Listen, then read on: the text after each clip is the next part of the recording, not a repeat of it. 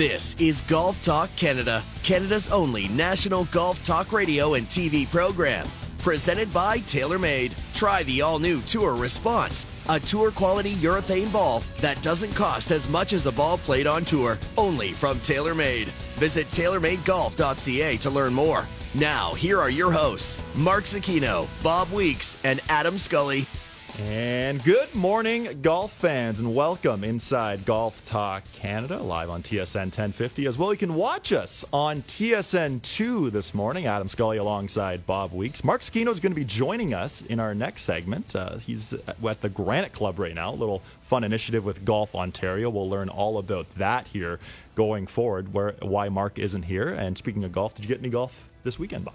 I did play a little bit, yeah. I had a couple of rounds out in the heat. Boy, it's so hot, but I noticed the temperature is going to break this week. Yes. So we're going to have some lower heats and a little bit easier to get around. It was smoking out there. I was running out of gas by the end of it, I got to admit. You know what? It's funny you mentioned the heat because, not to get all scientific and Bryson-y, because we'll have lots of Bryson discussion on this show. But I found, so I played twice, and on Saturday, it was so hot, the ball was going probably a club farther. Yeah. But then I played Sunday morning, and it was so heavy, the ball was almost going half a club shorter. Wow. So, I mean, I've got to pull out the calculator and the protractor and try to calculate these yardages because sometimes the ball flies, sometimes it doesn't. It's funny how it all works. Well, you never know, and that's part of the beauty of golf, right? You got to make some adjustments. You got to make sure you know what you're doing, and obviously I didn't because of my scorecard, but no, it's good to get out anyway, but yeah, the heat, I think, thank goodness it's going to break because it'll make it a lot more palatable. And I think the superintendents will be very happy as well because I noticed a lot of guys out there with social media with, having to syringe greens and things just to kind of keep them going. Absolutely. We got some heavy rain in the GTA on Saturday, making the golf courses a little softer on Sunday. And yeah, it's now going to cool down a little bit here in the GTA, which is great. But Bob, a very busy weekend of golf. We had an absolutely incredible playoff at the BMW Championship. Was that the most entertaining tournament of the super season? We'll discuss that and much more a little later on the show. We'll also discuss Adam Svensson. Canadian wins his second tournament of the Korn Ferry Tour season. Of course, he's on his way to the PGA Tour next year. A lot on the line from this week at the Korn Ferry Tour Championship. We'll discuss that as well. And we'll also hear from Michael Blair, who won on the Mackenzie Tour, PGA Tour Canada, the Prince Edward Island Open in some blustery conditions, 45 kilometers an hour or something. Yeah, well, you know what? That's kind of a calm day out in PEI if you've been out there. They do have calmer days, obviously, but when you're on the North Shore, actually they're not. They're not at Crowbush. I was going to say at Crowbush, it's always blowing, but pretty much everywhere you go, there's always a bit of a breeze. That's a pretty stiff one, though, to battle. That's for sure. And we'll have much more. We'll have an update on our Mr. Butcher Grand Prize giveaway. Of course, we gave away a full set of golf clubs last week for 20 weeks of TaylorMade from Nick from Bowmanville, who won that. So much to get to. But first, let's hit some news and headlines. News and headlines are brought to you by Sandbagger Hard Seltzer. Sandbagger. Everybody knows one. All right, off the top, Adam Svensson. Sort of, I guess, overshadowed, perhaps. The BMW Championship was incredible yesterday. We'll discuss that at length in detail a little later. But a two-shot victory for Adam Svensson at the Nationwide Children's Hospital Championship. Second win of the season. And like I said, this guy's on his way to the PGA Tour. Yeah, and I had a chance to chat with him last night, and he's now third in the ranking. So a big week coming up because if he finishes first overall, he gets a full exemption. He was asked if he would ever consider taking next week off because he has a very short window until he starts his PGA Tour season. And he said, I was thinking about it. I'll have to deal with that with my manager, but I don't think there's any way he's going to pass up a chance at a full exemption as opposed to a partial one. And he's a good. This is a kid I've said for a long time. Not just a kid anymore. This player seems to have the ability to post a ridiculously low number, more so than any Canadian golfer I can remember. He goes out there and lights up scorecards. He was 5 under, I think, on the front 9 and had a bogey on the backside. Felt he was getting a little bit panicky, but he said he went back to his previous win earlier in the year and realized when in that win he found himself getting a little bit quick, getting a little out of pace, and he realized that and kind of slowed himself down and ended up with a 2-shot win on a very tough golf course that they were playing on. And now, as I say, he's pumped about getting to the PGA Tour, but one more big performance next week could go a long way to giving him a full spot. Yeah, you mentioned him, the ability to go low, and at the Sony Open a couple of years ago, he flirted with 59 on the PGA Tour, and he was last on the PGA Tour in 2019, and he's talked about this before when we had him on our show about his maturity, his work ethic. Now, 2 years later, I guess 3 years later, now being on the PGA Tour again, how much do you think his maturity has evolved both on and off the golf course that could help him this time around? He spoke about that last night. He sort of said that he realizes that this is a lot of hard work. He had so much, I think, just pure natural talent. I remember playing with him in a Pro-Am, a Corn Ferry Tour Pro-Am, out in Nova Scotia when they had that Corn Ferry Tour for 2 years. And he was just a kid who, he didn't really know how to practice, right? He didn't know what was going on. He just could go out and play golf. And he loves to go out and hit the next shot. You could see he was always racing to the ball. I want to hit the next shot. I want to hit the next shot. And I think that, you can go so far on that natural talent before you have to realize that, there's a lot of guys out here who have that natural talent. So you're right. He's matured. He realizes that he has to put in a lot of practice. He talked about the fact that his putting and his chipping have improved immeasurably over the last couple of years. And I think more so than anything, he's just a little older, a little wiser, and he realizes he's got a job and he's also got a gift. And those two things combined, I think, could go a long way. A lot on the line for Adam Svensson this week at the Corn Ferry Tour Championship. Looking forward to seeing him there. And speaking of a lot on the line, Tour Championship this week on the PGA Tour, where Canadian Corey Conners, the lone Canuck there, begins 9 shots back. And this is the third year, I believe, of the new format where the staggered leaderboard. Before we talk Conners, what's your thoughts on this leaderboard? Is this the best way, instead of having Steve Sands with the chalkboard or the whiteboard saying if he birdies here, he'll finish second, but actually wins a Tour Championship? Now there's one leaderboard. It's simplified. But what are your thoughts on the staggered start? I'm kind of on the fence because on one side, it is always awkward when you have 2 winners on the last tournament. Remember Tiger Woods winning the Tour Championship and Justin Rose winning the FedEx Cup. That's always seemed a little bit awkward. And I think for the PGA Tour, they want to have a big culmination to the whole year. The players do not like what do they call it? Starting. I don't know. They have a term for it. I can't even remember what it is. Obviously, it hasn't sunk in if I can't remember it. Yeah. But it seems like a handicap event. It's a net gross. Yeah. Yeah. So Corey's giving Patrick Cantlay 9 shots. So it seems a little bit weird. But we've seen players make up, some of the stagger, and so it's not. It's not. When it gets to Sunday, finally, then I think it feels like a normal tournament. And I think the positive is also that it's a lot easier for the average viewer to understand what's going on. You know who's leading. So all those things combined, I know the players don't like it, but I think it's actually probably good for the PGA Tour.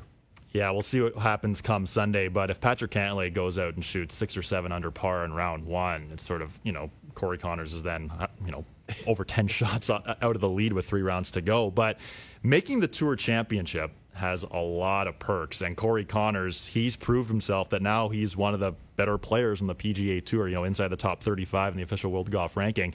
But there's a lot that comes with the Tour Championship berth, doesn't it? There is.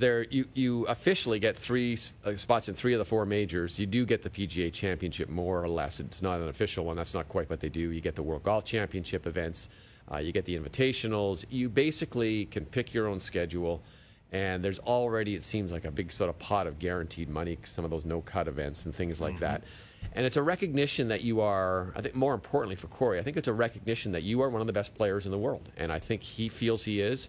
The official World Golf rankings, as you pointed out, say that he is. And I think he wants to be that. I know in the last month to 6 weeks, he's done a big thing where he's tried to go out and play practice rounds with top players, not just the Canadian guys, which he does once a week, but in his other rounds, he reached out, I know, to Webb Simpson, and they were playing some practice rounds and trying to get an idea of what those guys do and how he can take that next step. This is kind of a testament that he has the ability, that he's got it, down. I think for Corey right now, what he needs to do is just win more. And it might come this week, but it might come next season, whenever it happens. He's good enough to win now. He's good enough, we've seen, to contend in majors. He's good enough probably to win majors. So I think the next year will be a really interesting one for Corey. He had top 20 finishes in 4 of the 6 majors in this PGA Tour Super Season. So a great season for Corey Conners. Let's see what he can do this week at the Tour Championship. Now, before we go to break, this BMW Championship. Talk about drama, talk about tension, talk about guys probably not liking each other, especially after the 14th hole. first of all, when you saw the DeChambeau-Cantlay interaction on the 14th fairway when Bryson said, "Hey, Patrick, do you mind stop walking here?" It got a little awkward there, didn't it? Yeah, but, that happens more often than you think on the PGA Tour. I think there are guys who are, sometimes you say, you have to guys in your line putting, or it's not a real uncommon thing. And it wasn't like, "Hey, Patrick, stop walking." Yeah, it's just so can stop walking. Sure, that's fine. It's not a big deal. So it does happen more often than not. I think there was certainly a difference between the two demeanors of the two players overall, right? You got big, brash Bryson, and you've got kind of the calm Patty Ice out there. So I think that it looked a lot worse than it really was. And Patrick said afterwards, I didn't care if he told me to stop. That's fine. It's just courtesy, and I'm just trying to move along. Maybe it was a little bit of slow play. We know Bryson's not the quickest guy out there. So, but they were definitely two different guys, and it was definitely that added to me to the playoff atmosphere. It wasn't quite like Miguel Angel Jimenez and Keegan Bradley going face-to-face at the match play all those years ago. Because I don't think that would really go too well for Patrick Cantlay, because Bryson's probably got about 4 inches and 50 pounds on him. The handshake they exchanged after the 6th playoff hole lasted about 0.1 seconds. There was no eye contact. There was just like, I read their lips. There was just, thank you. That was it. That was it. Yes. But, Patrick Cantlay, the first player on the PGA Tour this season to pick up his 3rd victory. He'll start 10 under par this week at the Tour Championship. You can see weekend coverage of the Tour Championship on TSN as well. And we'll discuss this and much more with Mark Zecchino, who's going to join us over the phone after the break. This is Golf Talk Canada. This segment of GTC was presented by TaylorMade. Try the all-new Tour Response, a tour-quality urethane ball that doesn't cost as much as a ball played on tour. Only from TaylorMade. Visit TaylorMadeGolf.ca to learn more.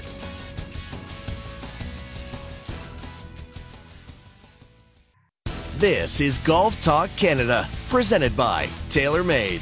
This segment of GTC is brought to you by SmartGolfDeals.com. The smartest way to shop for golf.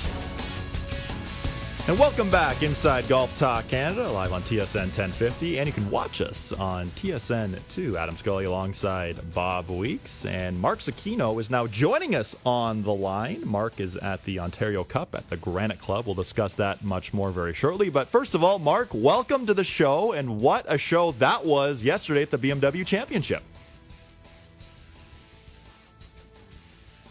Maybe we don't have Mark just yet? I guess not.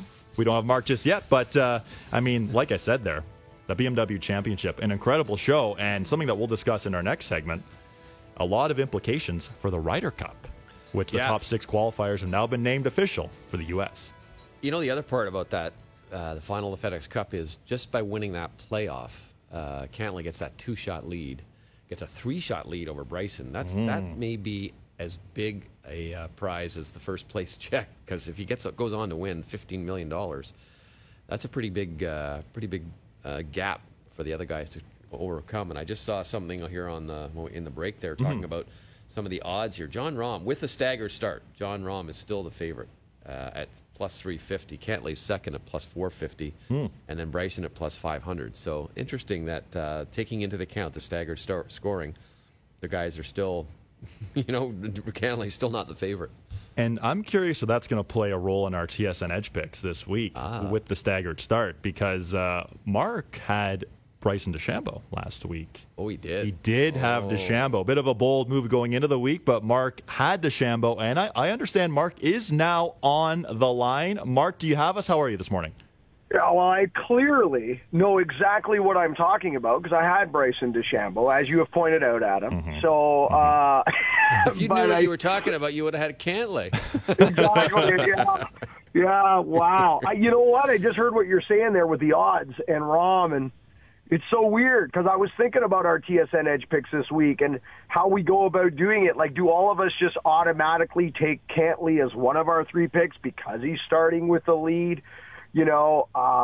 Can you putt like that 2 weeks in a row? Like, it was the most dominating putting performance in the strokes gained era across 4 days that we've ever seen. Like, it was ridiculous.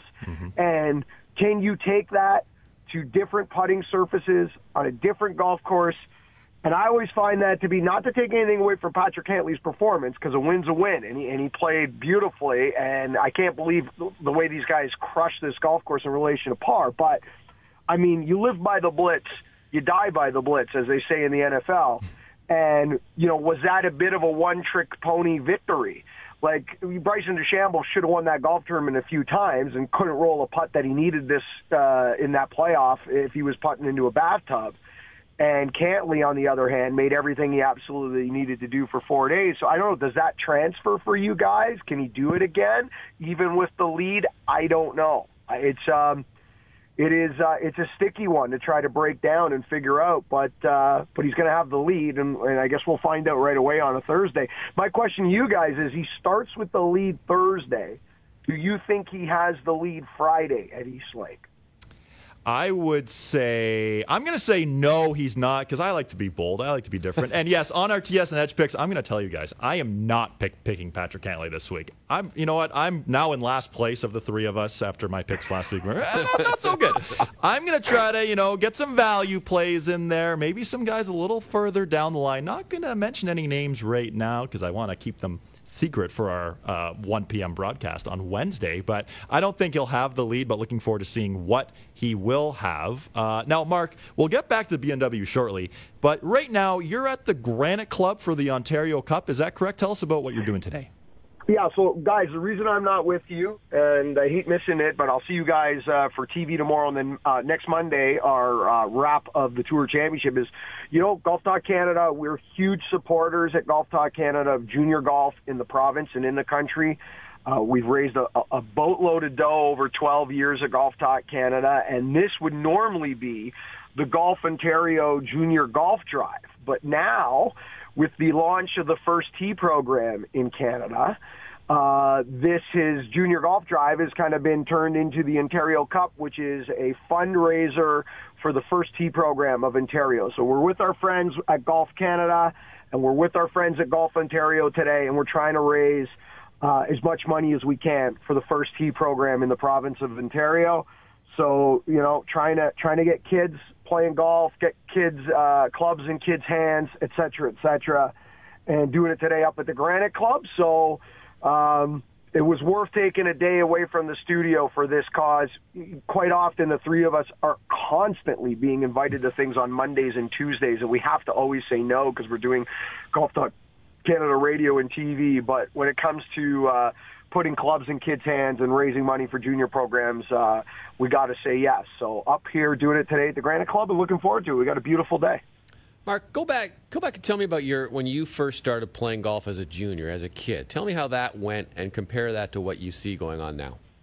Bob, it's amazing, isn't it? And I think a lot of this is the Mike Weir effect. I was a fairly competitive junior golfer, and if you were lucky enough to play at a club, which I was, my dad would drop me off at the golf club in the morning, and he'd go off to work. And, if you're lucky, your club had a junior program, and then you got to play in your junior club championship, and then you maybe got to go qualify for your junior provincial championship, and that was kind of the end of it. That was their season. There was no program. There was no introducing kids to golf. There was no golf in schools.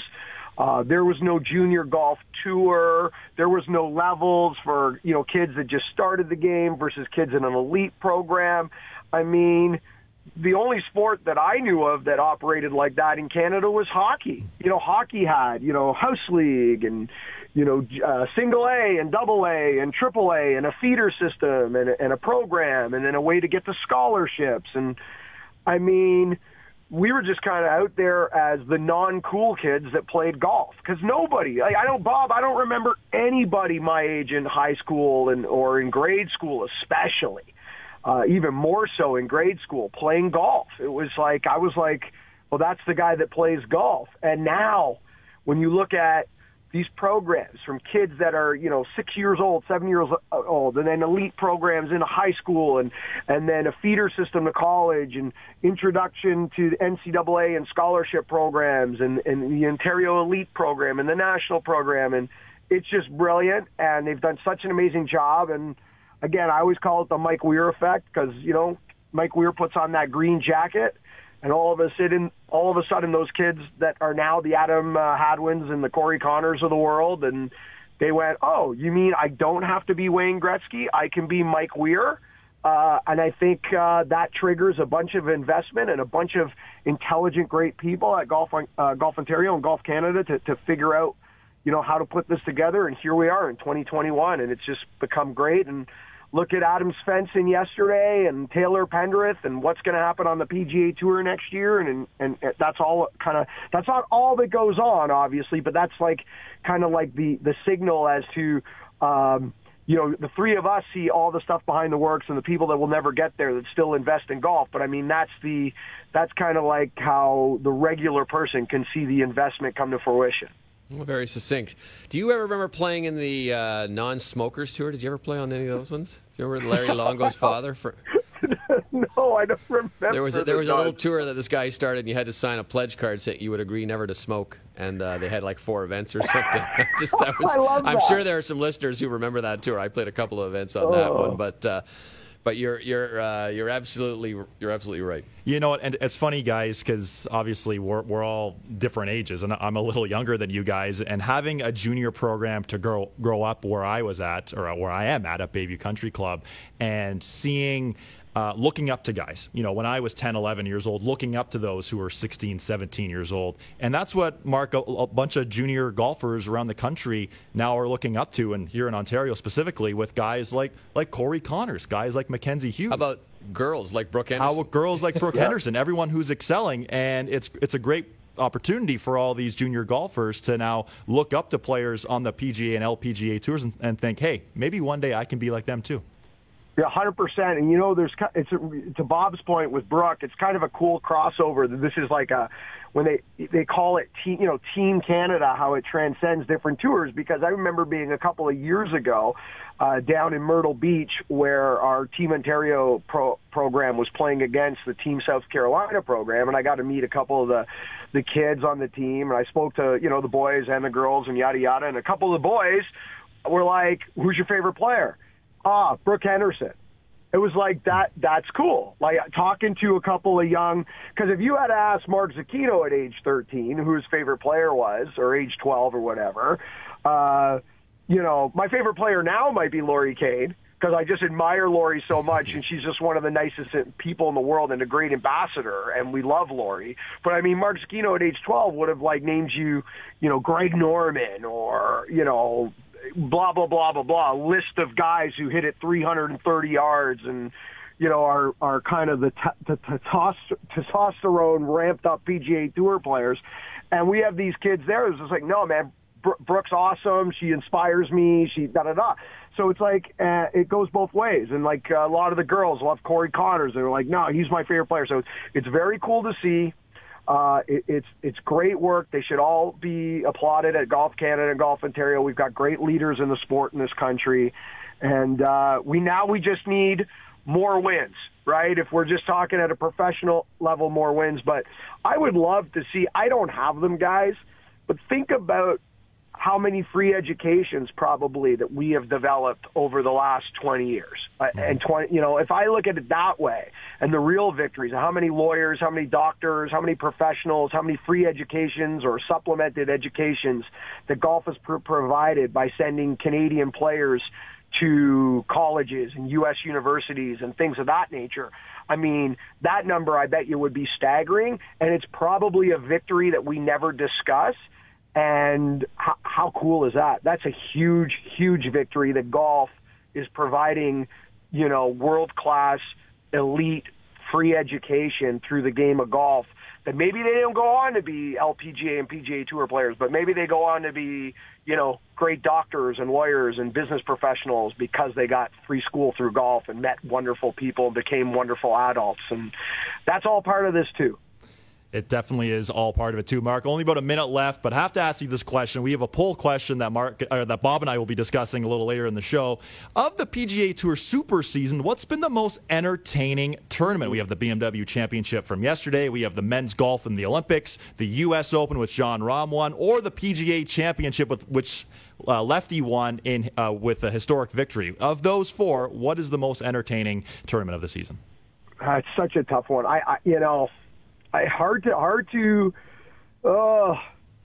Still, for me, the PGA Championship is the most significant, and in 20 years from now, it will be the one that we were talking about in 2021 as the pinnacle of the season from a historical perspective.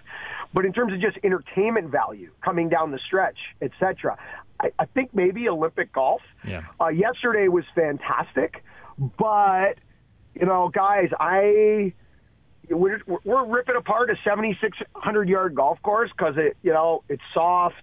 Fairways are 500 yards wide. I don't know. I don't get too fixated with par like Bob. I'm not with Bob and I are very similar that way. Like, I don't need to be so fixated on the score of par like a lot of people are. But when you start going 28 under, 29 under, and it's like, I don't know. And to me, Bryson really lost that yesterday. And I know we can talk about this a little bit in TV tomorrow, and I wish I was with you guys today with what occurred on the 14th hole, and was there gamesmanship with Cantlay reading 2-foot putts in his green book? And what's the worst putt of the year? Cam Smith, Adam Scott, or 2 back-to-back Brysons with 59 and then a putt to win? I love to see those 4 putts in a row and debate what is the worst putt of the year, because they're horrible. Well, that right there, Mark, is a teaser, because I think on Winners, Weird, and What this week, I think we'll see all 4 of those putts, and we'll grade back and forth. Which one was the worst putt? Wednesday, 1 p.m., TSN4. We're on Golf Talk Canada Television. Mark, thanks for your time today. Have fun today, and we'll see you later this week for TV. Later, boys. You're the best. Thank you guys, as always, for covering my butt. Absolutely. That's Mark Zecchino, very important with the Golf Ontario, where he is today at the Granite Club, and we'll discuss that much more this week on TV. Well, Bob, on the other side, Ryder Cup, top 6 automatic qualifiers for the U.S. We'll discuss the top 6 and who could be the other 6 on that team. We'll discuss that and much more coming up next. This is Golf Talk Canada. This segment of GTC, presented by TaylorMade, was brought to you by SmartGolfDeals.com. The smartest way to shop for golf.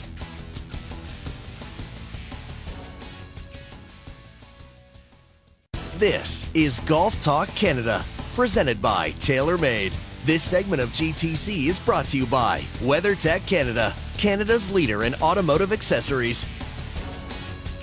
Welcome back inside Golf Talk Canada. Adam Scully and Bob Weeks here in studio. We're live on TSN 1050. You can also watch us on TSN2, watching live today until noon Eastern. We're also live radio on TV next Monday for a recap of the Tour Championship. This super season on the PGA Tour finally coming to an end. It's been a wild ride, to say the least. 50 tournaments, 6 major championships, an Olympic gold medal was also handed out. It's been an absolutely wild ride, this PGA Tour super season. And one other event that's coming up in just a couple of weeks, that is the Ryder Cup. And for the U.S., they officially named their top 6 qualifiers after yesterday's BMW Championship.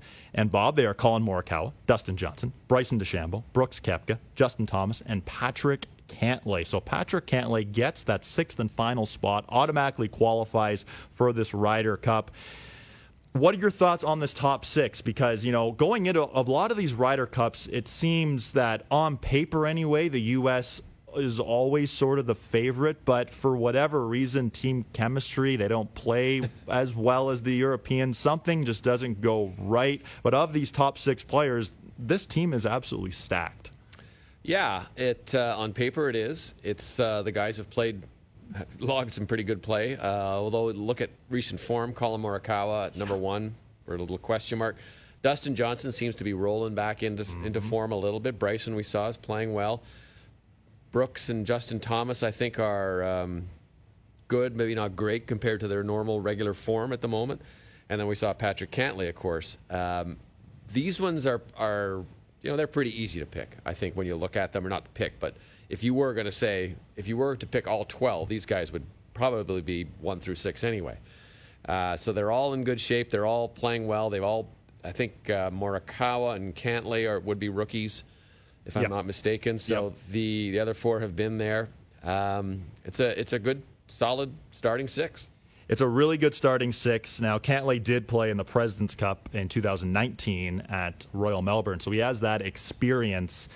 But in terms of Bryson, there's many ways we can go discussing Bryson DeChambeau, and we have an essay coming out a little later this week on SportsCenter with you talking about Bryson being the most interesting man in golf. And that's not only because of everything that's happened on the golf course, off the golf course, everything, but how do you partner someone with Bryson DeChambeau when, like if you're playing foursomes or alternate shot, he's 3 clubs longer than you. Like, how do you partner him with someone, or do you even play him in foursomes? Yeah, maybe you don't. Maybe you just use him in 4-ball, where he could be good. But he could be a good mix with the right partner.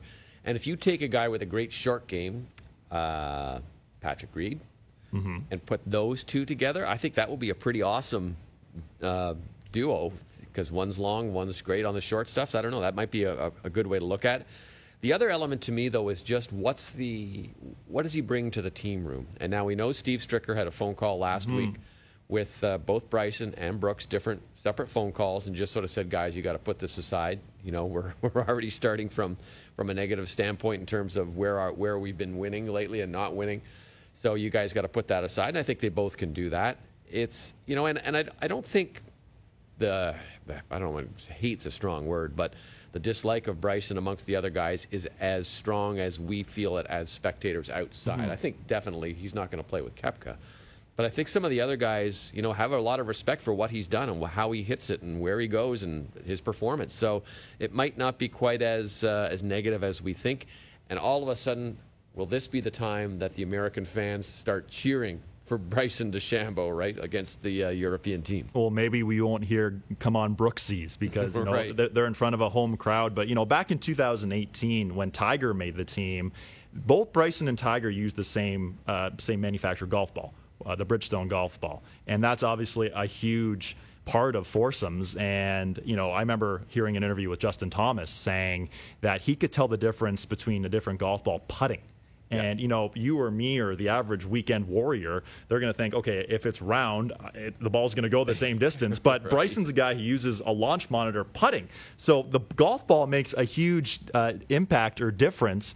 But, like you mentioned, too, Colin Morikawa, maybe he's just out of gas now. Maybe it's been a long season. The guy's won 2 major championships in the last calendar year. Maybe he's just run out of steam a little bit. But Patrick Cantlay goes on and gets that last automatic qualifier spot. Now the next 6, where a couple of weeks ago on radio we all picked our next 6 guys. None of us had Tony Finau on that team. Having said that, of course, after that victory at the Northern Trust, to you, is he on this team automatically? He's a lock, yeah. I think. And we may have mixed. I want to change all my 6 guys. Yeah, for now, sure. But that's what Steve Stricker's going to have to do, right? 100%. He's going to have to look at he wants the guys who are coming in hot. Finau played well in France. He was one of the few American guys who did actually play fairly well. So that's a plus as well. Even though I don't know how much you read into the performances week to week like that, but I think he's got to be a lock. And Finau partnered with Brooks Koepka as well, so that could be an interesting duo to see. Xander Schauffele, Olympic gold medalist, you would have to think he is also a lock. He's playing some good golf now. Also partnered very well with Patrick Cantlay at the President's Cup. They were also partners at the Zurich Classic of New Orleans. I see them together. At 9, Jordan Spieth. You would think he's a lock. But, making back-to-back triple bogeys at the Northern Trust, a bunch of, there's certainly a lot of thoughts going on in his head. I think with Jordan Spieth, you might get a really good week, or you might get a really bad week. He had a very consistent year, but like you mentioned, guys coming in late. I'm not sure what to think of Jordan Spieth. He's still probably on my team. How about you? Yeah, I think he's on my team. I think there's enough of the upside to pick him in there, and I think he's played pretty well over the last 2 to 3 months, right? So I know there's been blips, like you said, the back-to-back triples, but that's a one-off kind of situation, and that's in match play. That's just 2 holes. Yeah, that's all it is. So it's not as big a blemish to me. I think that the upside far outweighs the downside when you're talking about Jordan Spieth. He'd be a lock on my team for sure. Okay, then number 10 on the list right now, Harris English.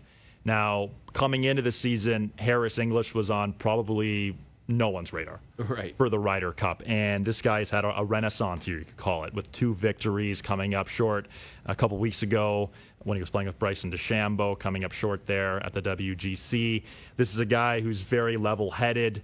This would be his first experience with the Ryder Cup. What do you think? Are you someone who likes Harris English, or would you go maybe a little further down the list at this point? No, I think I would pick Harris English. He's had such a good year. Even his bad weeks have been pretty solid overall. I think he's earned his spot, and it's been a little late getting to it, but I think he's definitely a guy that I would put on my team. I like his demeanor as well. He's not a real high, low, emotional kind of guy.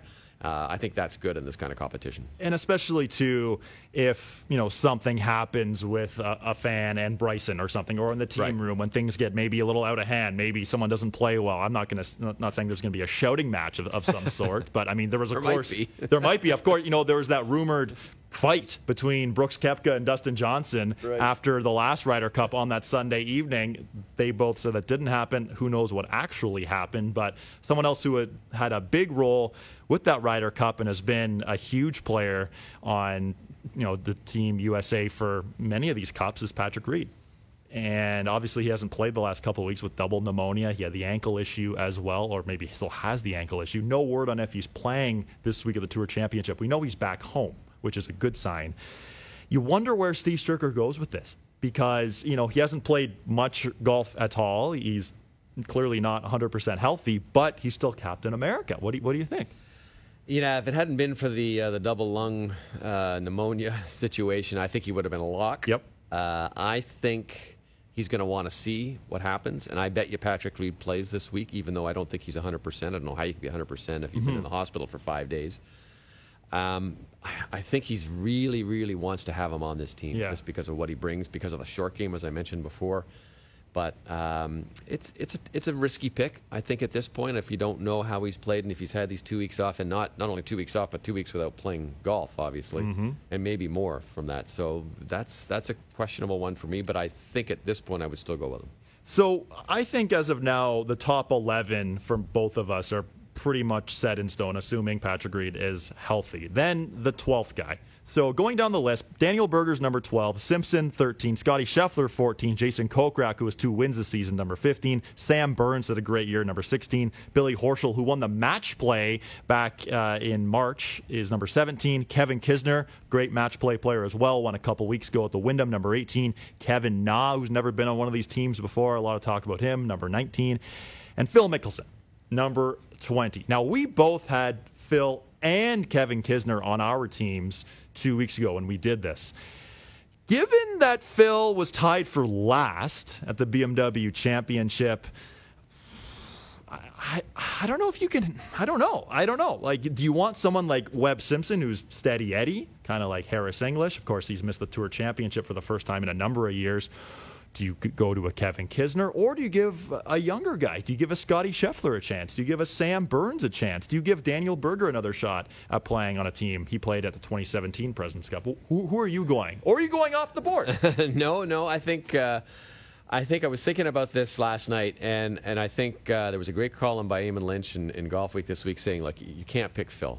If you pick Phil, you're just really kind of emphasizing that this is a closed-door, old buddies club. And, what you get from Phil is questionable play at this point, and you do get the team room aspect. You get the rah-rah. But you can do that by making him a captain's assistant. He was the guy who started, when he sort of threw Tom Watson under the bus, that's what really brought about this whole kind of news system. Task force, yeah. Yeah, task force and all that. And so I think he's got to be willing, and I think he is willing to accept the fact that, okay, I got to be maybe just a captain's assistant and join in that group. So with him out on my team, I look down the list and I wonder what you would get there. If you might want to get a guy who's never been there before, a guy who you can start grooming. I mean, a Scotty Scheffler is a really good idea. If Patrick Reed is out as well and you have 2 spots to fill, then I think one you give to Webb Simpson just because of his short game, what a miracle putter he is, and those always play well. But I would say it comes down to maybe Scheffler, I don't know about Berger. I'm not sold on him, but Me maybe too. Jason Kokrak, who also has a good short game. So there's a couple of options there with a young, untested rookie, Ryder Cup rookie, I think, that deserve a spot more than Phil Mickelson. So how's that for sitting on the fence? I didn't really give you a name, did I? We got a couple names there. Yeah, you know what? The good thing is Steve Stricker will announce his team next Monday. So after the Tour Championship, we can discuss all these guys. Will we see? Are we wrong? Are we right? For me personally, I think Scotty Scheffler's the guy, and Kevin Kisner's right behind. But next Monday, Steve Stricker makes his picks, and the Ryder Cup is just a couple weeks away. Where September is on Wednesday, so it's going to be a great event, one of the great sporting events to watch as a viewer and to cover as well. Looking forward to seeing what happens with that. Well, Bob, on the other side, we'll recap Mackenzie Hughes' season. It's been a memorable one. He didn't make it to the Tour Championship, of course, made it last year, but a couple close calls at the major championships, an Olympian for the first time. We'll discuss that as well. Our friends at Mr. Butcher will update you on the grand prize. This is Golf Talk Canada.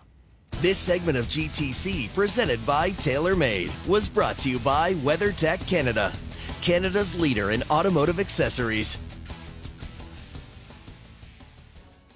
This is Golf Talk Canada, presented by TaylorMade. This segment of GTC is brought to you by Play Golf Myrtle Beach. No destination in the world can match Myrtle Beach's volume of golf, quality, and value. Come discover why Myrtle Beach is the golf capital of the world. Wrapping up the front nine here on Golf Talk Canada. Adam Scully alongside Bob Weeks. We're live on TSN 1050 as well. You can watch us until noon on TSN2. Well, Bob, we do giveaways on the show all the time. Yes. Last week we gave away a full set of golf clubs. Oh, wow. Worth over $5,800. Nick from Bowmanville. Did we hear from Nick, by the way? Did he call? I've spoken with Nick. Good. And his fitting is at some point very soon. Was he excited? He was ecstatic. And guess. I don't blame him, because for one day you get to be like Rory McIlroy or Dustin Johnson or Tiger Woods. Or Colin Morikawa, where you get to go, you get accustomed through the bag fitting with TaylorMade. It's a very exciting time. So congratulations again to Nick. Now, we put out a poll question on Golf Talk Canada Twitter last night. What's been the most entertaining tournament of the PGA Tour Super Season with 1 week to go? The options: BMW Championship, the Olympics, men's golf. I counted that on the PGA Tour schedule. U.S. Open, which Jon Rahm won, or the PGA Championship. Our audience so far, 52%, maybe a little recency bias, says the BMW Championship. The PGA Championship, second with 30%. The U.S. Open at 13%, and the Olympics, men's golf at 5%. Now, I know we were watching live the men's golf and the Olympics, and for some that might have been tougher because the final putt was hit at about 4:30 local time, Eastern, AM, our time, I should say. I know we were both pretty high on that being the most entertaining tournament of the season, but for you, of those four, what's the most entertaining tournament of the season? I think yesterday's BMW Championship for me was just because there were so many chances for both players to win or to come back. I mean, Bryson hits it in the water on the fourth extra hole and gets it on the green and saves par.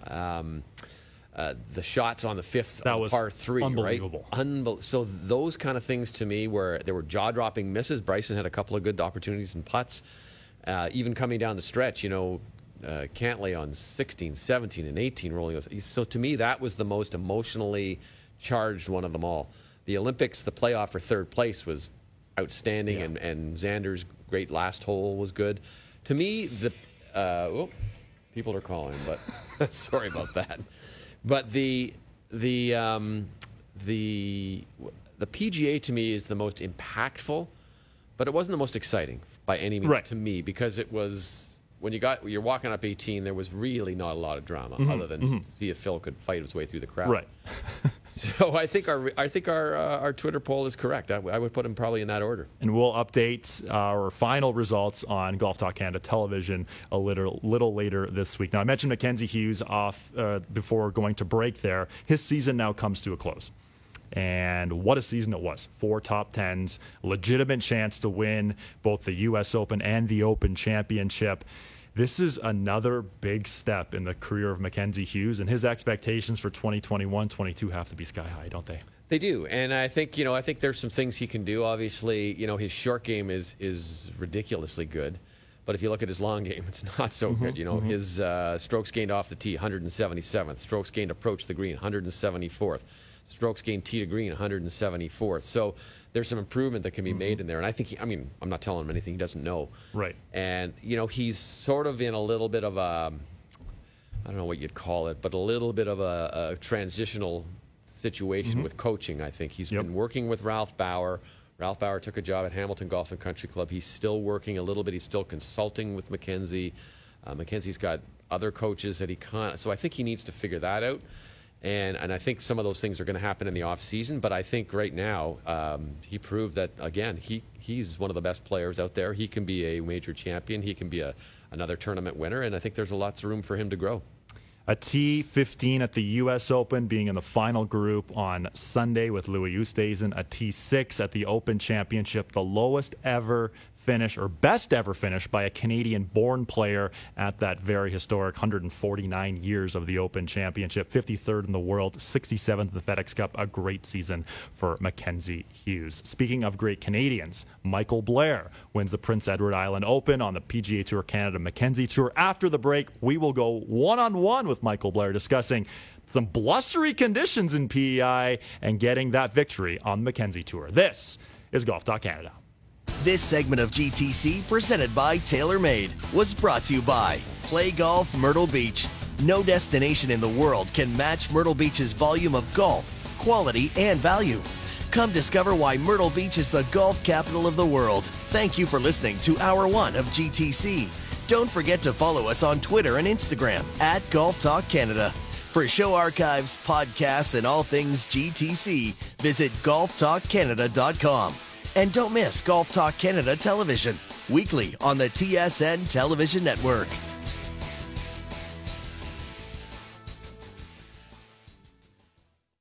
This is Hour 2 of Golf Talk Canada, presented by Picton Mahoney Asset Management. For over 15 years, our focus has been on helping Canadians stay invested in all market conditions, including this one. Now, here are your hosts, Mark Zecchino, Bob Weeks, and Adam Scully. Welcome back inside the back nine here on Golf Talk Canada, Hour 2. Adam Scully alongside Bob Weeks. We are live on TSN 1050 as well. You can watch us on TSN 2 until the top of the hour at noon Eastern. And Bob, one of the great things on Golf Talk Canada here we do is feature the winners on the Mackenzie Tour. And last week, Noah Steele won in dominating fashion as an amateur, a 6-shot victory, a commanding win. But this week's stop on the Mackenzie Tour was a little tighter. Ended up going to a playoff at the Prince Edward Island Open at Dunderave. And the winner, Michael Blair, who now joins us on the line. Michael, it's been, 48 hours or so since that victory. Has it sunk in yet that you're a winner on the Mackenzie Tour? Not quite yet. I think it probably will take until maybe the check comes next week or something like that. But no, we were right back at it. I'm out actually playing a practice round right now on the other golf course, and we're just getting right back at it. There's no time to sit down and relax. So obviously last week was dealing with a little bit of the elements coming in. I understand the winds were kind of blustery out there. How did you handle that? I just stuck to my own game, really, my own game plan. Didn't really worry about what anybody else was doing, just because didn't really have any extra mental capacity to worry about what anyone was doing out there. It was blowing 30 pretty consistently, gust to 45. So just kind of, kept trying to hit the shots that I was trying to hit and stick with my own game plan and keep my head down and then just see where I ended up at the end of the day. And you mentioned the wind. It sounds like it's a little windy right now during your practice round. Are we seeing similar conditions for your practice round right now? It's not too bad today. I think it's maybe blowing 20, 25, so it's a little bit, it feels pretty calm compared to the last couple of days. What's it like to be able to play back-to-back tournaments and not have to change hotels? That's a pretty rare feat, I think, on any tour. Yeah, no, it's definitely enjoyable. Staying right at the resort here, so just kind of walk out in the morning, right to the range, to the first tee. Everything's pretty accessible, so yeah, it's definitely a bonus. You can just come back, relax. I mean, normally after a tournament, you're rushing to get everything checked out, get to the airport. So it was nice to just, after last week, to be able to come back and everything's still in your room and can just hang out there and get ready for the next week.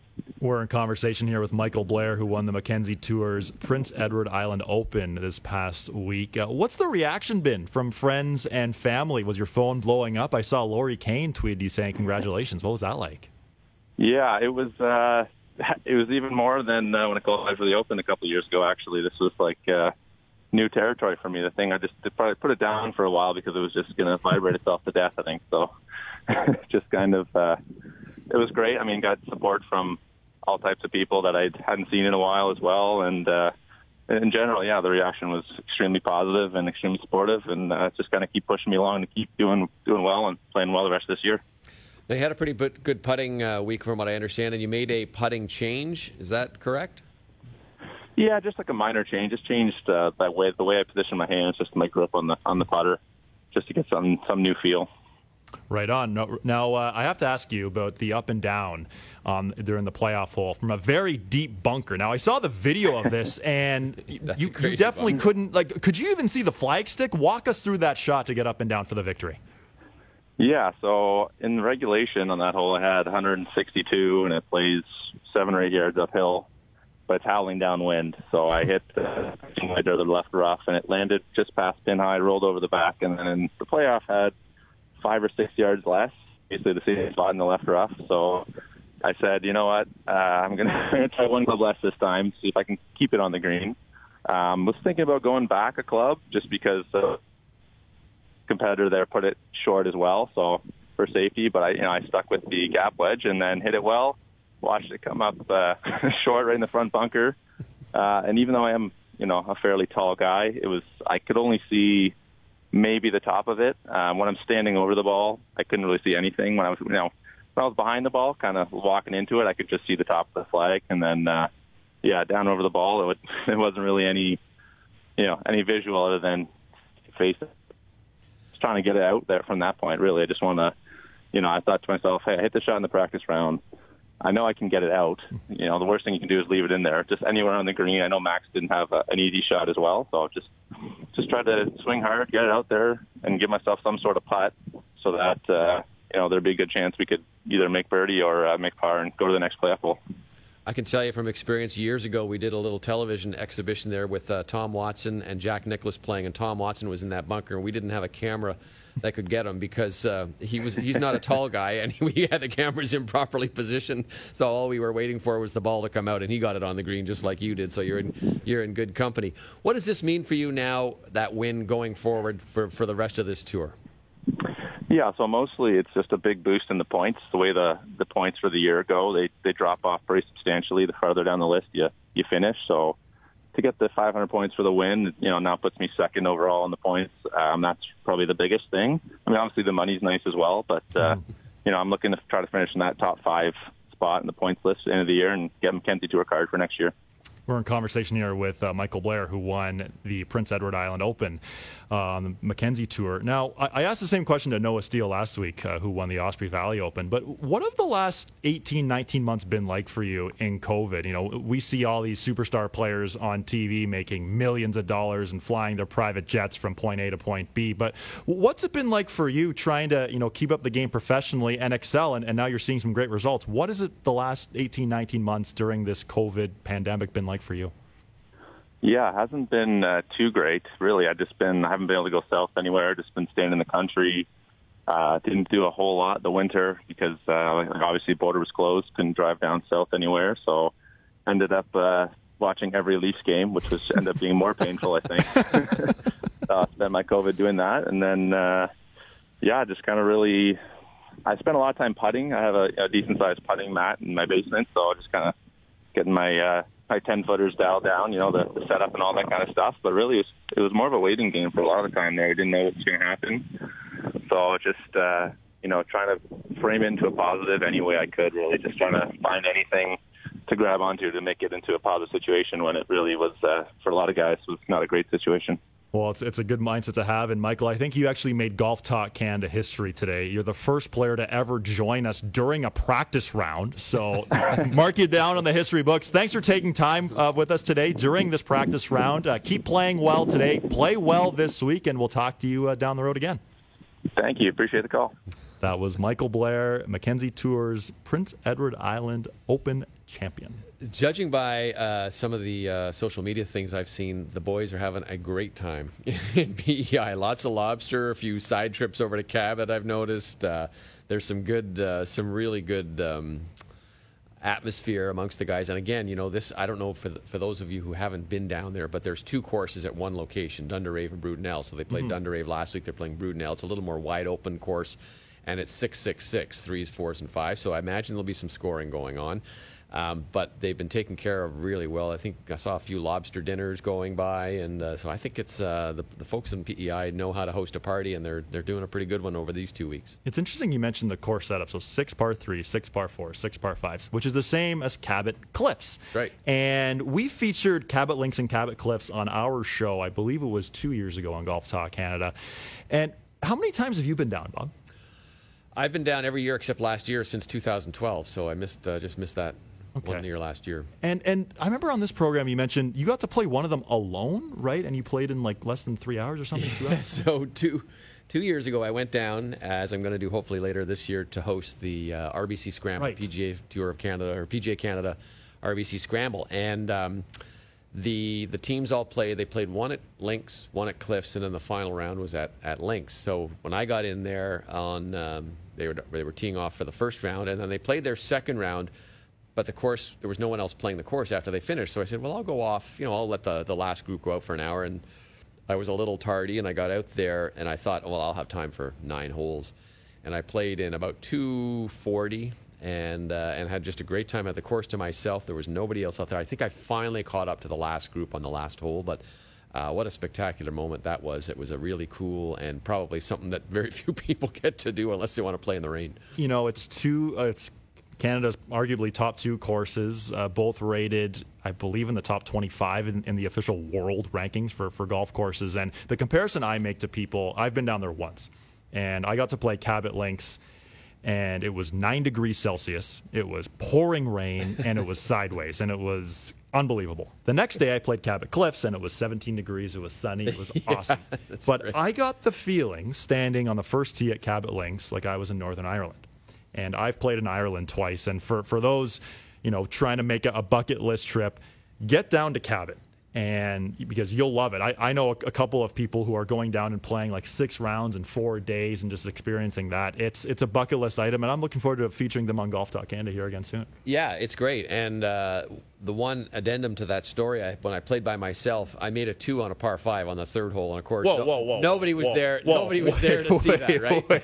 And you meant an albatross? Par 4. Sorry. I was going to say an albatross. No, sorry. 2 on a par 4, an eagle on a par 4 on the third hole, but of course nobody was there to see it. So the third hole on the links or the cliffs? On the cliffs. And anyway, okay. It's kind of funny too that the only time you do something like that, there's no one else around. Yeah. So I don't know if anyone believes me or not. But anyway, you're right. It's a great opportunity. There's lots of great golf courses out in the East Coast. Prince Edward Island has awesome golf out there, and you can go out there and really you can get to about 6 or 7 good courses within 20 minutes if you stay in Charlottetown. So that's one of the cool parts about playing out in Prince Edward Island.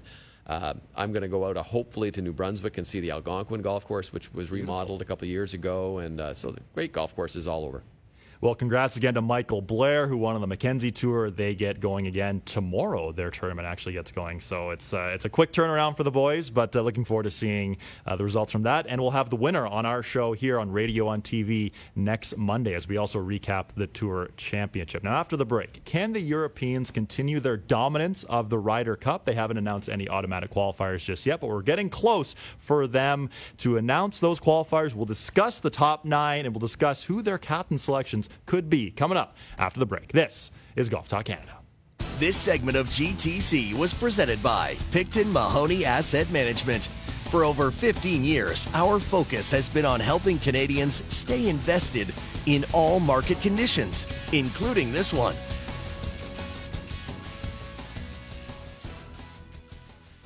This is Golf Talk Canada, presented by Picton Mahoney Asset Management.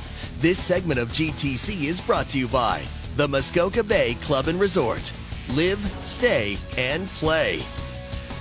And welcome back inside Golf Talk Canada. Adam Scully alongside Bob Weeks, live on TSN 1050. You can also watch us on TSN2 until the top of the hour at noon. Well, earlier in the show, we discussed the Americans in the Ryder Cup. The top 6 have been officially announced for the U.S. Looking forward to seeing what kind of team the U.S. shows up with. We discussed their potentials for the 6 remaining spots who will be named next Monday, but the Americans' top 6 locked and loaded for the Ryder Cup. Colin Morikawa, Dustin Johnson, Bryson DeChambeau, Brooks Koepka, Justin Thomas, Patrick Cantlay. But the Europeans have absolutely dominated the Ryder Cup in recent years. Of course, the States have had to start this task force to try to, change things around a little bit. Before we discuss the Europeans and what their team looks like at this very moment, you've covered a number of Ryder Cups in person.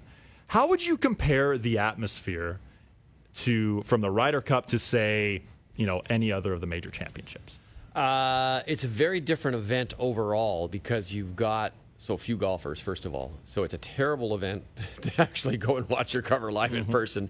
The other part is because it's match play, you don't know where the matches are going to end. So you could be sitting on the 18th green and not see a match in I can't remember what it was the year. It was at Oakland Hills outside of Detroit. 04, yeah. There was no match ended at 18 until the singles. So all those, you have to kind of run around a little bit. Having said that, it's the most exciting event to go to because of all the cheering, because of all the back and forth and the yelling and the us versus them.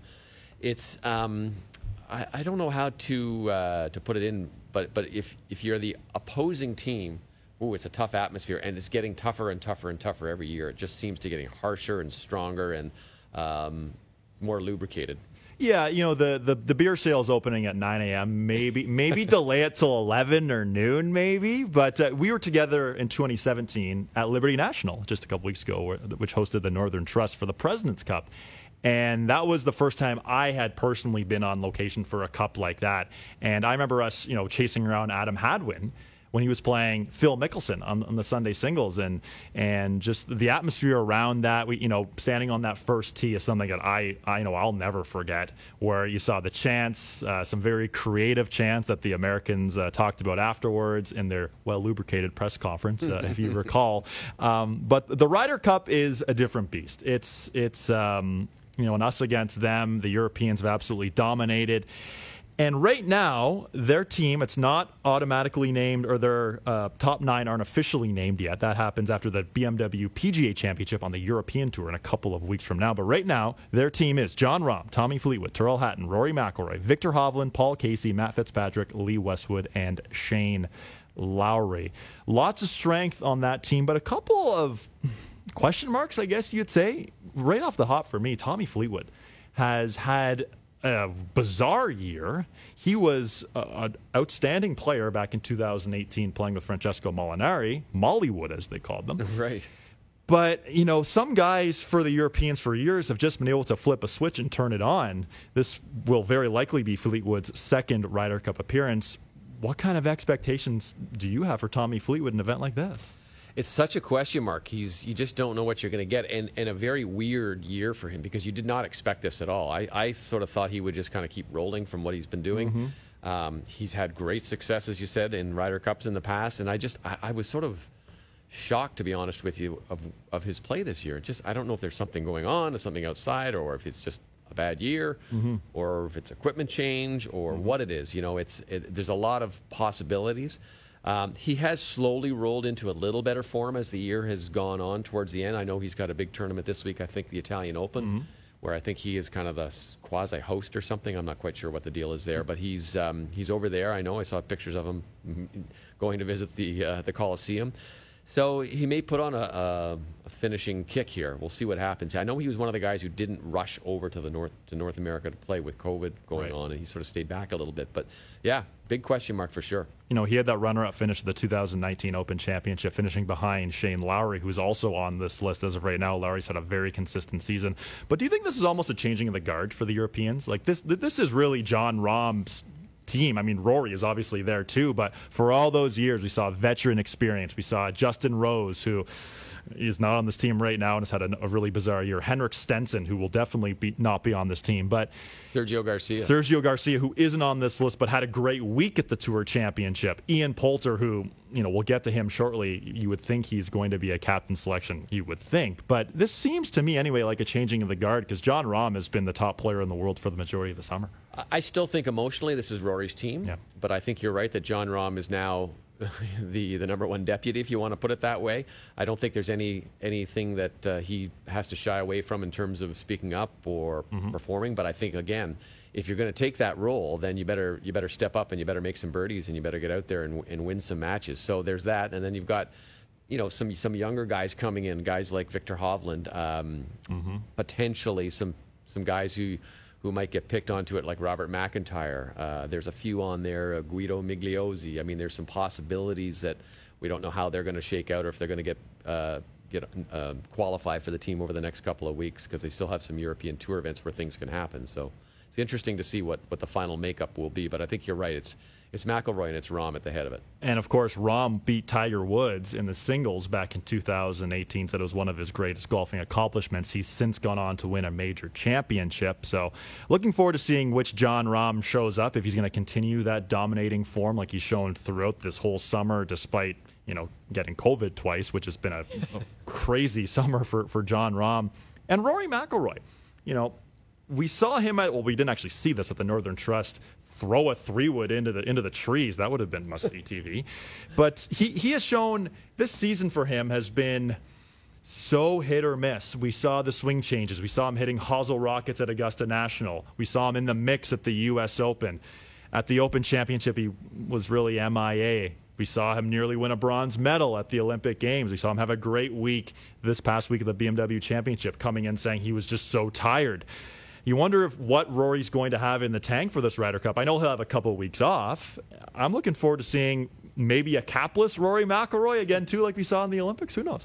Yeah, I think you can bet on that capless thing. I don't buy that fitting thing one bit. I think there was some logo management going on there as well.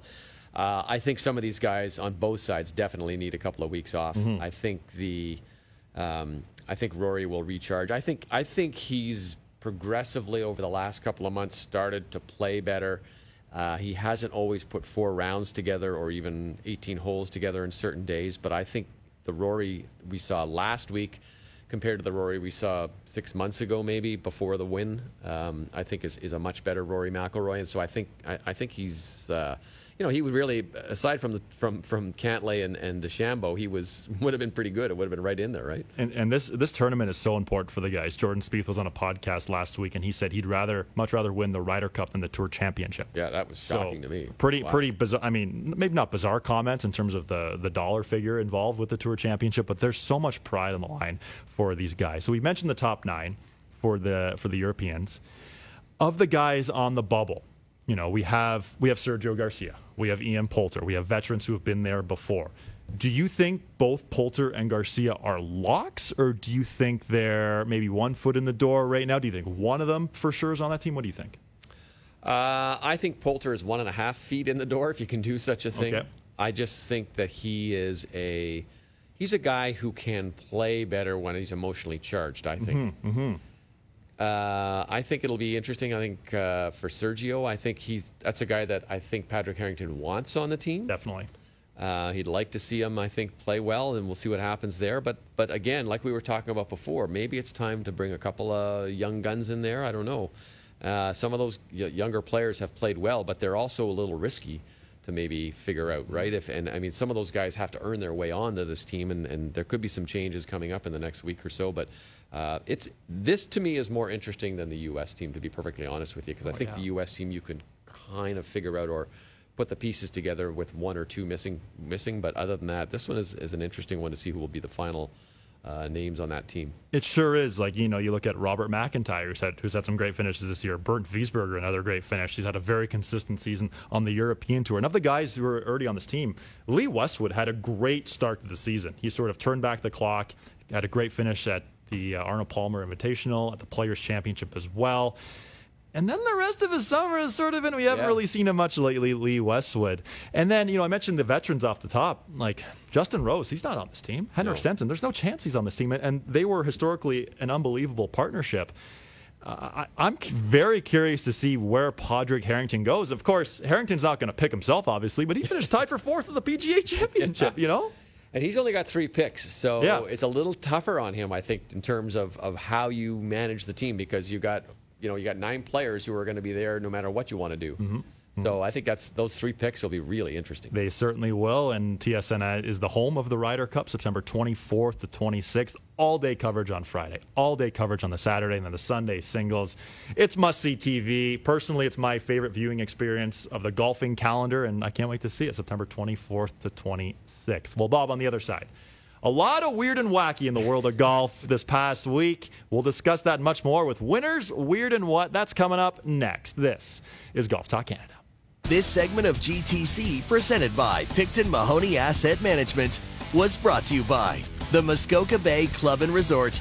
Live, stay, and play.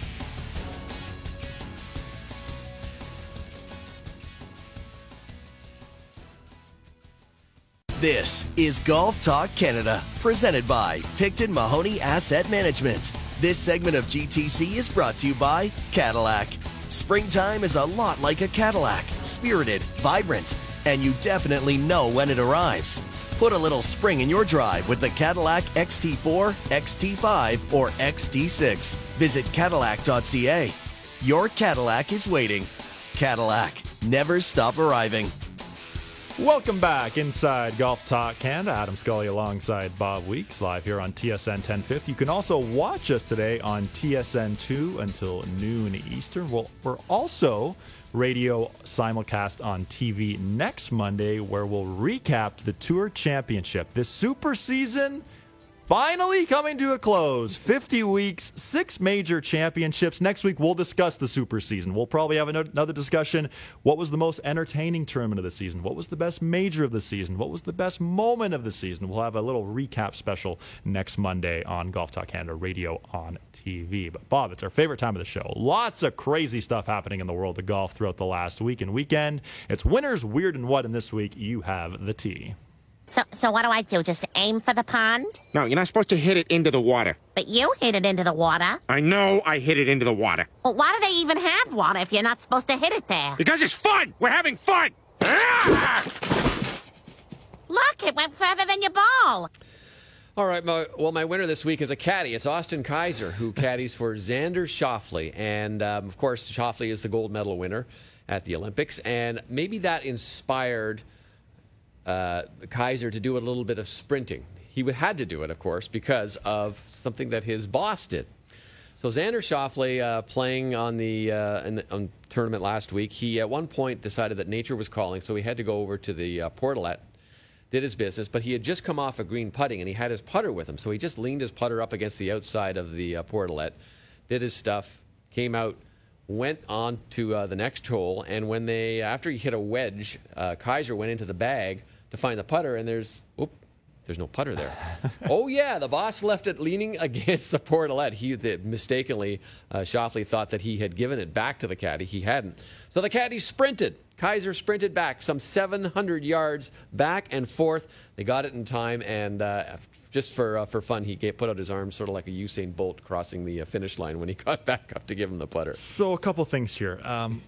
Good thing the putter wasn't actually in the portalet. He didn't actually bring it inside with him. But that's what a good caddy does. He makes sure all the clubs are in the bag. His boss had he forgot the putter, and I wonder how fast the sprint was back and forth. I don't know. Yeah, it said he wasn't. Said he was out of breath. So maybe he's not. I would be too. I'm not a runner per se, but I'm not a sprinter, but I'm a runner. But I wouldn't have been able to do that without breaking into a sweat. It was hot there too. It was it ever? Oh my goodness! That wasn't exactly what you want to do. Mm-hmm. All right, my weird this week is Lucas Herbert, who is a Korn Ferry Tour player who qualified to make the after the first round of the FedEx Cup the Korn Ferry Tour playoffs to get his PGA Tour card. And I guess perhaps in the celebrations or whatever, he mistakenly booked his plane ride incorrectly. Now, he's from Australia, and he was going to go to Columbus for the next stop. However, he was going to go to Columbus, Ohio. Of course. Instead, he booked a trip to Columbus, Georgia. Oh, boy. And he boy. He did not realize his mistake until he landed in Columbus, Georgia. So he's in Columbus, Georgia, when all of a sudden he figured it out. There was no way to get from Columbus, Georgia to Columbus, Ohio in time, or, well, not that day. So he had to spend the nice evening in Columbus, Georgia, which I'm sure is a beautiful spot. But anyway, he ended up getting there. He played in the Nationwide Children's Hospital Championship, and he opened up about it as Aussies do. You know, they like to poke fun at themselves, and he told the whole story about doing that. And I can tell you, this is not the first time I've heard something like this happen. I remember a European writer coming to the Masters for the first time, and he booked a trip to Augusta. Oh, boy. Unfortunately, he booked his trip to Augusta, Maine, not Augusta, Georgia. That's a bigger mistake. Now, you've racked up air miles through, I mean, obviously not during COVID, but before then you were traveling all the time. Have you ever gone to the wrong place by, you know, whether you booked it or someone else booked it, you've just showed up and you're like, oh, I'm actually in the wrong state right now? No, I've never done that. I've managed to show up at the right place at the right time. That's good. Anyway, now what are we going to, this is back to Bryson DeChambeau. Yes. What are we going to do with Bryson? This is a great story by Kevin Van Valkenburg of ESPN. He said that after Bryson shook hands with Patrick Cantlay after he lost, he was going up, I guess, up to the scoring tent or up to the locker room, and some guy yelled out, "Great job, Brooksy." Well, DeChambeau, that was the last straw. He whirled around apparently and started walking towards the offender, and he yelled at the guy and told him to get the F out of here. Oh. And he had rage in his eyes, apparently. Now, this is all reported. This is not confirmed by DeChambeau, obviously, but apparently he got a little bit hot, and apparently he was getting it all time during the playoff. He was getting yelled at. He was getting the Brooksies and through the whole playoff, so I guess maybe he just had enough. But I don't know about you, but I think that you can't confront those fans because you've just given them more ammunition. Absolutely. And, you know, golf is a different sport because you're so close to the athletes. I remember a couple of years ago at the 2016 Ryder Cup, someone yelled something not so nice at Rory McIlroy, and he turned around and went right at him. He didn't, touch him or anything, but sort of being eye to eye because, you were this far away from the competitors, not like at a hockey rink or a baseball field or, on the football field where you're hundreds of yards away. Exactly. But these guys can hear you. And that's why I'm so curious to see what's going to happen at the Ryder Cup because, some fans are going to maybe have a couple too many cocktails and start yelling at Bryson, even though he's a hometown guy. So. I think if Bryson just thank his lucky stars, this isn't a European Ryder Cup this time. Yeah, that'd be fascinating for sure. All right, Adam, the tee is now yours. Yeah, well, I had the coffee. I got to activate the calves, and I got to step on one here. Come on, baby. That's what I'm going to do today. Hit bombs and attack the pin. This might be the first 3-dub in a while that I'm not actually featuring Phil Mickelson. So, yeah, wow. I knew, but I am featuring one of Phil's good buddies, the Stallion, Harry Higgs. Now, Phil called Harry, the big beautiful, a stallion. One of the great videos leading up to his first round of the BMW Championship, where he was ready to ball out. He was ready to go out. Of course, Phil finished tied for last. So, anyway, Harry Higgs. So Harry Higgs qualified for the BMW Championship after a good performance at the Northern Trust. So last Monday, there's a short turnaround from Monday to the next tournament starting in a different city. 2 days later or 3 days later in Baltimore, and Harry was asked, with the quick turnaround, how do you celebrate? Because Harry Higgs has been honest about enjoying, the odd beverage or 9 after a good performance. And he said, it's a great question. I guess I have to drive. So if the cocktails are probably going to be delayed until getting to Baltimore, more than likely he's going to have a not so healthy meal, a drink upon arrival, maybe one more before going to sleep. And then finally, for the first time in what feels like weeks, sleeping without an alarm set. Harry Higgs, the gift that keeps on giving. And he's played some great golf this year, too. He has. It was a bit of a slow start, but he had a good finish, and good for Harry. I mean, I think he's one of the more colorful characters out there, and you need guys like that to lighten things up a little bit, and good for him. My weird this week, Billy Horschel was sporting a West Ham United logo on his golf bag, and you might think, Billy Horschel? Like, how does that connection come to be? So it actually comes from his time in college, where in the new apartment he was briefly in, it didn't have any cable hooked up, so they got a bunch of DVDs. Back when you bought DVDs, back in those days. And one of the DVDs he bought was Green Street, which is a movie or documentary, I guess, about West Ham United. Okay. And since he's become a huge fan, this is 10, 12 years ago when he was in college, and he's now a huge fan of the team and is now sporting them on his bag because he doesn't have an official bag, a logo sponsor on his tour bag. So you see some interesting logos on the bags of some players, and that's one of them for Billy Horschel. That's strange. I mean, there's been a lot of sports partnerships. I remember Brad Fritsch was sponsored with, or had a deal with the Ottawa Senators, and I think there's been a couple. I think maybe Mackenzie Hughes had something with the Leafs at one point. There's been a few out there, and a lot of the Canadian guys actually have logos on their yardage books. Yes. You know, you can see them out there. Graham Dillette, of course, is Calgary. Adam Hadwin actually has one with the Blue Jays and one with Vancouver Canucks. Right. So there's a few in there. And then we get to Patton Kizzire. Now, we've seen meltdowns on the PGA Tour.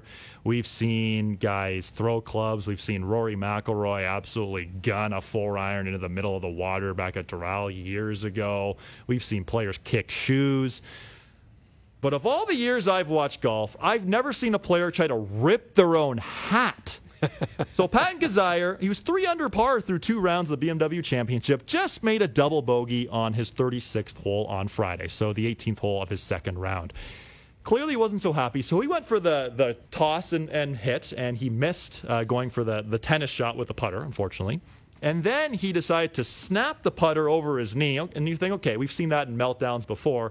But then he's fuming. He is furious. And he's walking up the hill, and he tries to break his hat in half. Of all things. Hulk smash. Yeah. I mean, I was waiting for the shirt to get ripped open. But we've seen meltdowns, but not a meltdown like this. That's a pretty big meltdown. I can't remember too many more meltdowns like that. I remember one, I think it was I got to think it was a Corn Ferry or a tour event, and one of the caddies took all the golfers. They had a fight, and they took all the golfers' balls and threw them in a pond and walked in. I remember that one. There's been a few beauties, but boy, trying to rip a hat. I don't know if I could rip a hat. You could probably rip a hat. You're big and strong, but I mean, I wouldn't want to. It's something I wouldn't want to try. No, I mean, I don't get it. I mean, Patton Kizzire still had a pretty good finish on the weekend, but not in the Tour Championship.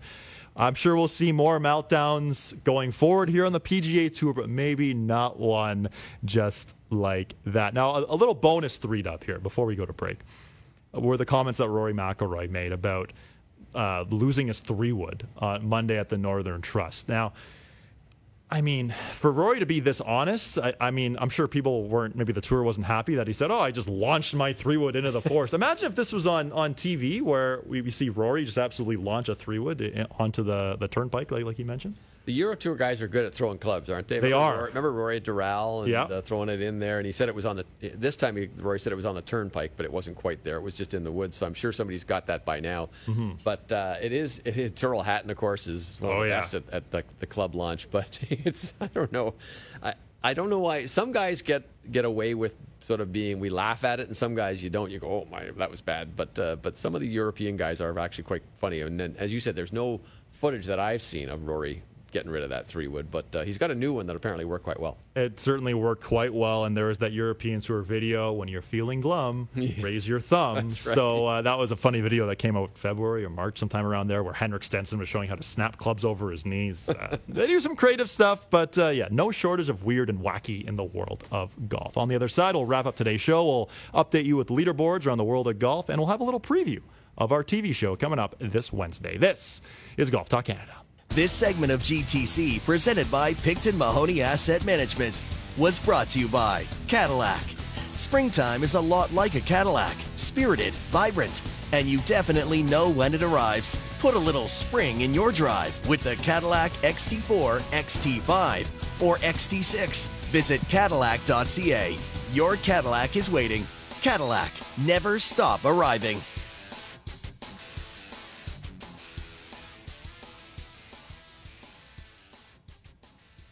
This is Golf Talk Canada, presented by Picton Mahoney Asset Management. This segment of GTC is brought to you by Adidas Golf and the all-new ZG21. Lightweight with zero compromise. Welcome back inside Golf Talk Canada. Adam Scully alongside Bob Weeks here in studio on TSN 1050 as well on TSN2. Let's get to some leaderboard updates. It was a very busy week in the world of golf. Leaderboard updates are brought to you by Bushnell Golf, the #1 rangefinder in golf. Bob, lead us away. All right, Euro Tour. The Euro Tour was playing the Omega European Masters, once won by Jerry Anderson, Canadian. Rasmus Jogard won with a 13-under par score. That's his third win of the year. Second, Bernd Wiesberger. Third, Henrik Stenson. Guys we were talking about maybe trying to make a little rally. There was only one Canadian in the field, and that was Aaron Cockrell, and he unfortunately missed the cut on the number. There's also action on the LPGA Tour, although it's the senior version. They had a senior LPGA championship. Trish Johnson won at 7-under par, beating Becky Morgan by a shot. There was just one Canadian in the field, and that was Gail Graham, and she missed the cut. And there is also more news on the PGA Tour. Of course, we saw that already, but I'll read you the scores. It was Patrick Cantlay taking the playoff over Bryson DeChambeau. Some other guys in the hunt a little ways back, though. Sung Jae Im finished third at 23 under, 4 shots off. Rory McIlroy was at 22 under. The Canadian contingent, Corey Connors, finished tied for 22nd at 14 under. And Mackenzie Hughes, of course, there was no cut, is tied for 52nd at 5 under par. On to the Mackenzie Tour. Michael Blair, the winner of the Prince Edward Island Open. Of course, he joined us earlier in the show, and they get underway for their next tournament. It gets underway tomorrow, actually, so a quick turnaround for those on the Mackenzie Tour. Another winner for Team Canada on a professional tour. Adam Svensson gets it done. Win number 2 of the season on the Corn Ferry Tour at the Nationwide Children's Hospital Championship. Next up, the Corn Ferry Tour Championship, where Svensson can get to number 1, and there's a lot that comes with that. PGA Tour champions, the Ally Championship, which Joe Durant took by 1. Bernhard Langer came in second, and he accomplished something that's very rare, I guess, in the world of golf, and he shot his age on his 64th birthday. The man, the myth, the legend, fired an 8 under 64. Pretty impressive stuff. It's very impressive. I mean, usually when you hear guys shooting their age, they're in their 70s or 80s, not in their 60s. 64 is a pretty good. I wonder what the lowest of someone ever shooting their age would be. I wonder if a 59-year-old's ever shot 59. Yeah, probably not. I'm going to say that. Mike Weir, we should mention as well, a T10 finish. A great start for Mike Weir on PGA Tour Champions, the win earlier this year as well. So a great year for Mike Weir. We have to mention as well, Solheim Cup this weekend, which we spoke at length about on last week's show, and the teams were officially announced, and we saw some great drama at the last Solheim Cup. This is also must-see TV for some of the best on the LPGA Tour and Europeans and Americans. There's been some nastiness at that one, too, over the years. Yeah. So there's been some, there's no love lost between the two teams once they get out there and put the colors on. So it'll be interesting to see how we do this time around.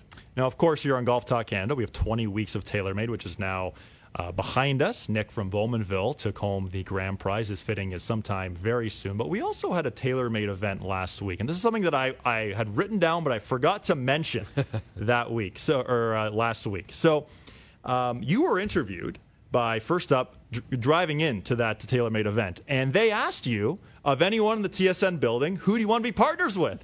And someone, I didn't hear this interview live. I was at my golf course, and a member came up to me and said, "Hey, did you hear what Bob Weeks said about you?" I said, "No, I didn't." I was kind of scared when he said that.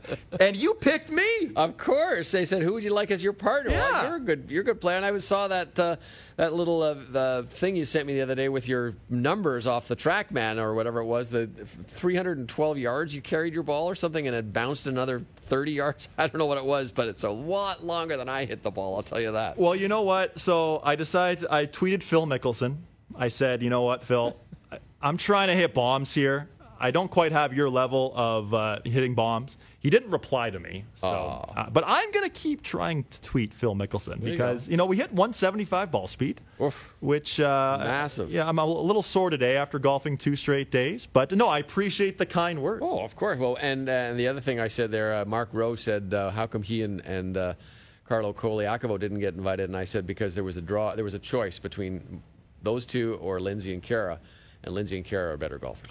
Well, they won. Exactly right. The net 61. So a bit of handicap questioning here on maybe, the net 61. But hey, a win is a win for Lindsay and Kara. It was a great event. Mr. Butcher is another proud sponsor here on Golf Talk Canada. We have our grand prize giveaway for anyone who won throughout the year. You'll be in a draw to win a barbecue for you and your 9 other best friends, hosted by us and Mr. Butcher. Did you have any Mr. Butcher products over the weekend? We did. We had some scallops that we had from Mr. Butcher. I think we got one coming up tonight. I think there might be lamb tonight. So we'll see. Mr. Butcher is stocks the freezer up pretty good, and it's I find the prices and the quality excellent. Yeah, it's delicious stuff. I love eating their product and looking forward to the next time I get to dabble in some Mr. Butcher product. This Wednesday is our last regular season TV show. Okay. Coming up after, we're on TV every Wednesday. We have been for the last 26 weeks, I think now. And starting in October, we have monthly specials. So one show in October, which is going to be some sort of equipment special with our friends from TaylorMade. In November, we're going to feature some of Canada's best players. And we'll hear from them. We'll discuss their seasons. Maybe we'll have some essays. Maybe we'll have some TSN Edge content looking ahead to their next season. And then, of course, in December, year in review, the year that was, the super season that was in the PGA Tour. We'll recap the Olympics. We'll have the sound bites of the year. We'll have winners, weird, and what of the year. And then, of course, our favorite show of the year, Festivus Special, which I can't wait. We'll all be here in studio. Can't have the live studio audience. No. Maybe in 2022 we'll have the live studio audience. It's always a fun way to finish things off, and it's good to hear from so many different people who have been involved with the show, whether they be PGA Tour or LPGA Tour players or regular guests that we have on here, all giving us their feats of strength and the airing of the grievances. The airing of the grievances. Thank you very much for that one. So that's always a fun one to do. But it has been a long season, and like Rory McIlroy, I think some of us are a little burned out too. It's been a long year. Little burnt out for sure, but it's been a great summer of golf, and we'll have a full preview of the Tour Championship this Wednesday at 1 p.m. Eastern on TSN2. But let's say you're working, let's say you're out and about. We're also on at 11 p.m. Eastern on TSN2 as well on Wednesday, so catch us there. We'll also make our TSN Edge picks for the Tour Championship. It's going to be difficult with those strokes. It really, you mentioned the odds. The odds are already quite skewed, and I'm looking forward to seeing who we all pick. I'm not picking Cantlay. I'm in dead last right now. Okay. I need to make a bit of a move here, so let's hope for some guys who can hopefully make a bit of a move for me. But TSN2, 1 p.m. Eastern, we'll have a full preview of the season's final tournament for the PGA Tour. And of course, next PGA Tour season is just a few weeks away as well. So they get a brief break, but then they're right back at it. Bob, thank you for today. Thank you. It's been a pleasure. Thanks, Mark Scachino, for joining us. Michael Blair for joining us as well. It's been another fun show. We'll see you Wednesday on TSN2 at 1 p.m. Eastern. Thanks so much for listening to us. Thanks so much for watching us on TSN2. And remember, the first good decision on the golf course always starts in the closet. We'll see you next time. This segment of GTC, presented by Picton Mahoney Asset Management, was brought to you by Adidas Golf and the all-new ZG21. Lightweight with zero compromise. Thank you for listening to GTC. Don't forget to follow us on Twitter and Instagram at Golf Talk Canada. For show archives, podcasts, and all things GTC, visit golftalkcanada.com. And don't miss Golf Talk Canada Television, weekly on the TSN Television Network.